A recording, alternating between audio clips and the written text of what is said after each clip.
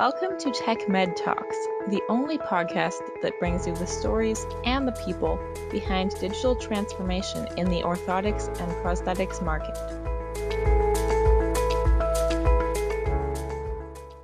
I'm here with Travis Hood, who's speaking to us from Cape Cod, Massachusetts.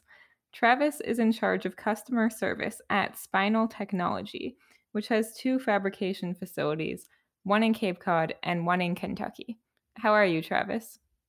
I'm good, Kate. How are you? Oh, I'm good, thanks. Pleasure Good. to be speaking with you. Thanks for And having me. I first want to know what Spinal Technology does. Obviously, it's all about spines. That is correct. We're a multi-location central fabrication facility that specializes in all aspects of custom spinal bracing, whether it's post-operative, supportive, or actual corrective bracing, which is the majority of what our business is now, and where we're spending most of our time and efforts to continue to kind of streamline that process. And And I think you were mentioning the Kentucky facility can do next day delivery for trauma centers. Yep, that is correct. So the facility in Kentucky is located within a few miles of the UPS Central Air Hub, and we're able to take next day air delivery orders up until 10 o'clock Eastern time. And they can be delivered anywhere in the United States that UPS provides that service the next day. So they'll be there tonight until 10 o'clock and taking orders, and they'll be delivered tomorrow at somebody's house, hopefully getting somebody out of a hospital bed. Yeah, I didn't even realize that would be necessary to have that done so quickly in a trauma instant, but I guess it is. Yep, certainly. Yeah, insurance doesn't like to pay for extended stays in hospitals. So the quicker they can get them out of those hospitals, the better. And now, obviously, with the whole COVID-19 thing going on, they're trying to free those beds up a lot quicker. So Of course. we've seen that become a real important part of our business. And how about the Cape Cod facility? Is that where you produce things with longer lead times? Yep, our facility in Cape Cod is more of our headquarters, our corporate headquarters. We do about 70% of maybe 80% of our scoliosis fabrication there. It's much smaller than our facility in Kentucky. It's probably a third of the size. But a lot of the people who are working in that facility are extremely talented, experienced technicians who have been treating scoliosis for well over 20 years in most cases. So it's definitely an interesting place. When I walked in there 15 years ago, I never once thought I would still be there, but B, have the knowledge and have been given the knowledge that I've been given over the last 15 years. In treating this really specialized condition. Yeah, it affects a lot of people. It affects, I'm sure that every single person that you know, somebody in their family has scoliosis, somebody they know has scoliosis. It can affect their entire life. My mother has scoliosis, and she's got back pain all the time. So it's one of those things that if it's left untreated, it certainly can make the rest of your life unpleasant. Definitely. And I heard you're using the TechMed 3D solution in your facilities. Can you tell me what you're using it for? Sure. We will generally, in both of our facilities, we have a mold library of over 5,000 molds. So if one of those molds has been used or damaged in one way or the other, we'll take that mold out of the library, use the TechMed technology, the occipital scanner, and scan that mold to replace it in our library.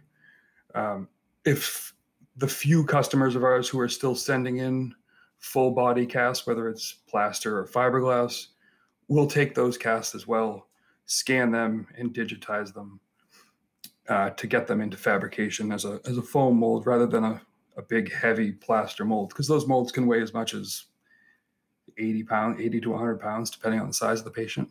Mm. Well, so you're basically gradually replacing your 5,000 mold library with a digital library? Yeah, it's a digital. They're still going to be there as foam physical molds.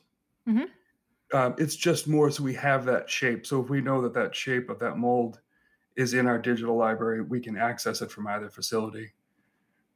It's a it's been a very, very helpful tool for sure, because we've got some customers who will send us one scan but want two different types of braces made out of that same scan, so we can modify the first mold, scan it, and then remodify it into Mm, the second style of brace.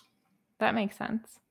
And do you find the scans produce as good results as having the physical foam mold? I would say 100%. Having a scan of a patient, it's going to give you a much better idea of the actual patient's shape and anatomy, whether Mhm. it's bony prominences or rotation. There's a lot of things that people don't necessarily think about when they're ordering a spinal brace. You ask them for simple questions like, does the patient have a belly, or um, are there any bony prominences? And these are things that you won't necessarily pick up in a conversation over the phone when somebody's giving you these measurements Mhm. verbally. But if you have a scan of the patient, a scan taken, a good scan taken of a patient, you're going to be able to see all of those things. And it definitely helps our techs from start to finish to be able to, whether it's the first step, which would be modifying the scan in our software, all the way through the whole entire process. Mm. So you guys actually scan patients as well as scanning the molds that you have already made. Yep. So our customers, what they'll do is they'll see a patient, whether it's a scoliosis patient, somebody who maybe whose shape is a little bit asymmetrical.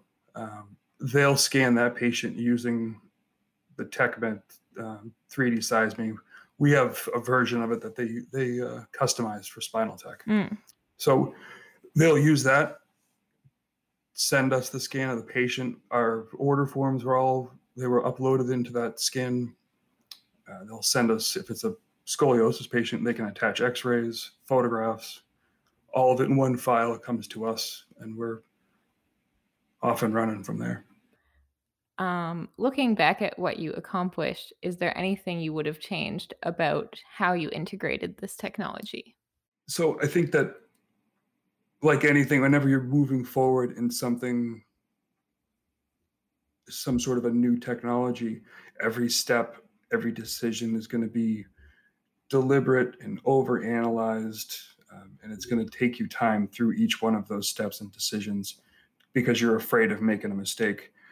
Uh, I think with how successful we were with integrating this into both of our buildings, helping our customers integrate it into their clinics, I think the only thing that we would change is that we would have done it a lot faster, because it has changed the way that not only Spinal Tech is doing business, but all of our customers that are using this technology now is definitely changing the way that patients are being treated.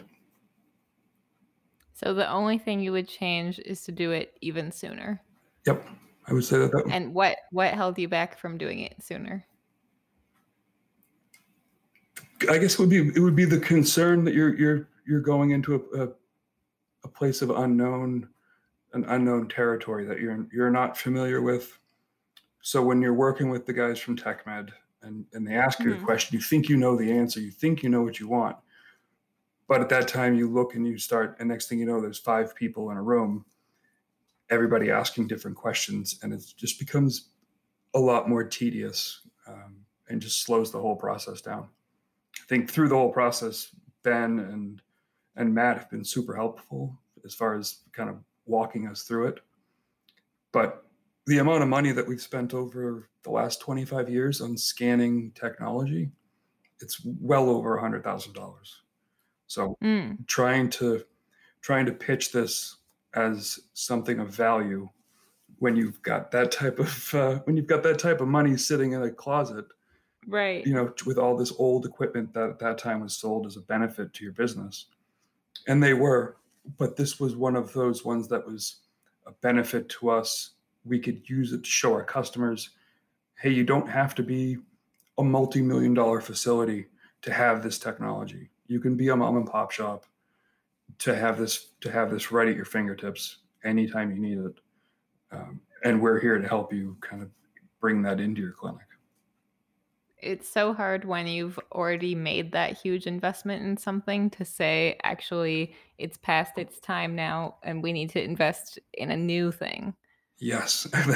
And when I was having this conversation with our director of operations, Sean Cadeau, I was going through the list of all the old scanners that we've had, and the amount of money. When I said it was just over $100,000, it's there's a lot of money spent there, but Mm, it's a lot of money that we've invested in this industry, in Spinal Tech's future, and the way that our patients' braces are going to be fitting. And I don't think that looking back, there would be any regrets from the purchasing standpoint. It's where we want to be the leader in that industry. We want to be a leader in this industry to kind of charge forward. And if it means spending a few bucks, then that's, I guess, what we got to do. yeah, well, kudos for that. It sounds like you guys are the leader, from what I've heard in this industry. I think we would like to believe the same thing as well. It's for this is our 30th year in business, so Mm. there's not many of those places that out there that can say that, and it's it's definitely it's a great place to work, great company. I don't think we're going anywhere for a long time. So I'm wondering what the biggest obstacles were to integrating this technology. The biggest obstacles in as far as integrating them into our daily operations, Yeah, even if not all of your customers have it yet. right?